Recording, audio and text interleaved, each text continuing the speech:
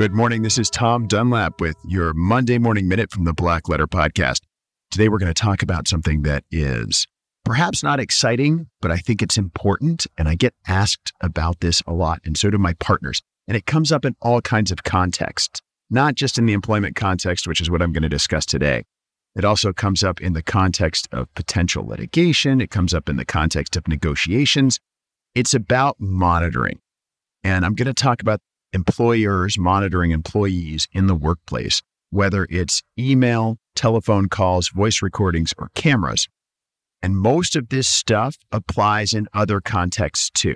When you're dealing with somebody on the other side of a negotiation, or clients even, or in the context of getting ready for a litigation and you're recording a phone call. So let's talk about that. So the first thing to know is that at Foundation, a 1967 case, U.S. Supreme Court case called Katz, you start off with the idea that everyone in the United States, generally speaking, under the Constitution, should have some reasonable expectation of privacy. This isn't an employment law case. It's just a foundational case about the expectations of privacy and wiretapping. And from there, let's start with federal law. So federal law is kind of easy. Under federal law, if you monitor somebody's voice recording or phone call, federal law says only one party has to consent to that recording. And there are about 40 states that have the same law that only one party has to consent to an audio recording. And we're just talking about audio recordings at this point. And these involve a couple statutes, including the Title I and Title II of the ECPA, that's the Electronic Communications Privacy Act. And that is the Wiretap Act and the Stored Communications Act. So basically what this says is that it's illegal to intentionally disclose or intercept by use of a wire any oral electronic communications without the consent of at least one party. Now, there are exceptions to that. And the exceptions are, and these are good for a business, if it's in conjunction with things you would expect, law enforcement orders, or part of your service provider who does this and you're monitoring communications, like you provide telephone service or something like that, and you're monitoring your customer service. Also, when it's necessary for a legitimate business purpose, you can record communications. And frankly, the one-party consent thing is easy because the employer, when we're talking about employees and employers monitoring, the employer is the one that's consenting in one-party consent states.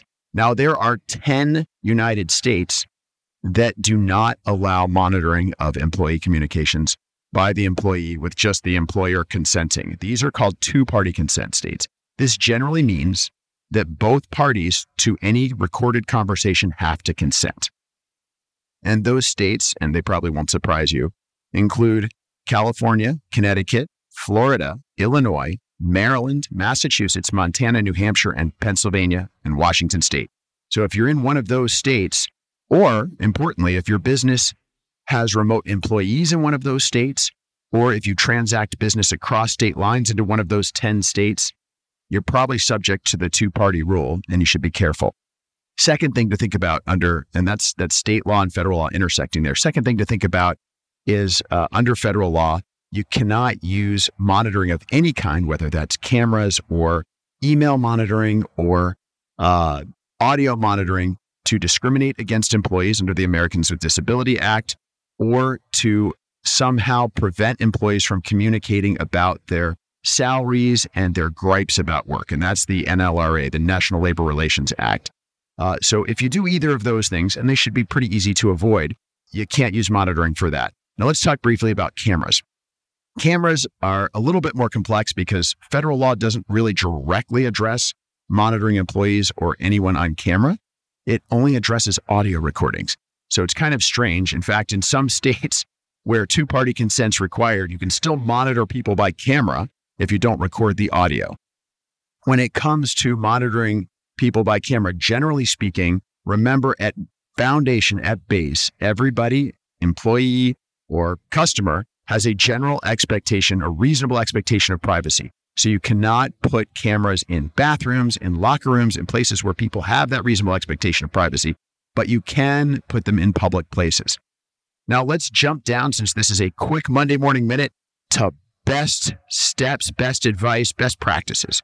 So first, real quick, we said this before, if you have remote employees who do business in more than one state, treat your monitoring obligations like the most restrictive of those two states. Second, Have a clear policy on monitoring and surveillance. So make sure employees know about the presence of cameras, and in disclosures to the employees, detail scope, methods, and reasons for monitoring. And look, here's the easiest one. When an employee signs up with your company, when you onboard an employee, have a consent form. So whether you're in a one-party state or a two-party state, if you disclose what you're doing and your employees consent to it by signing a document saying they consent, generally speaking, you can monitor pretty much everything. Again, no cameras in the locker rooms. Use common sense there. That's going to be prohibited, but get employees to consent. Finally, make sure that you review and update your policies. State laws change, cases come down, courts can change what statutes say by virtue of their rulings.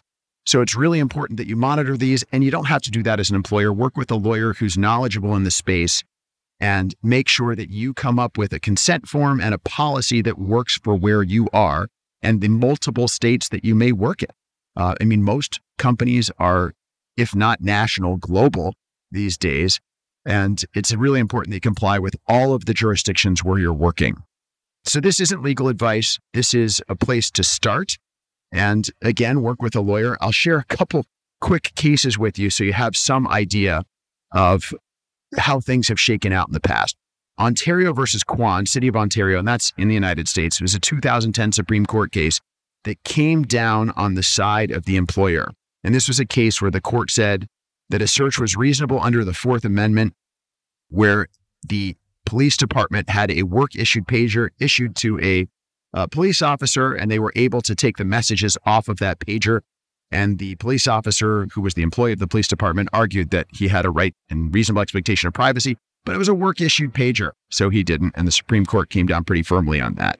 And then Coca-Cola Bottling Company. Employee was secretly videotaped by an employer to determine if they were faking a work injury.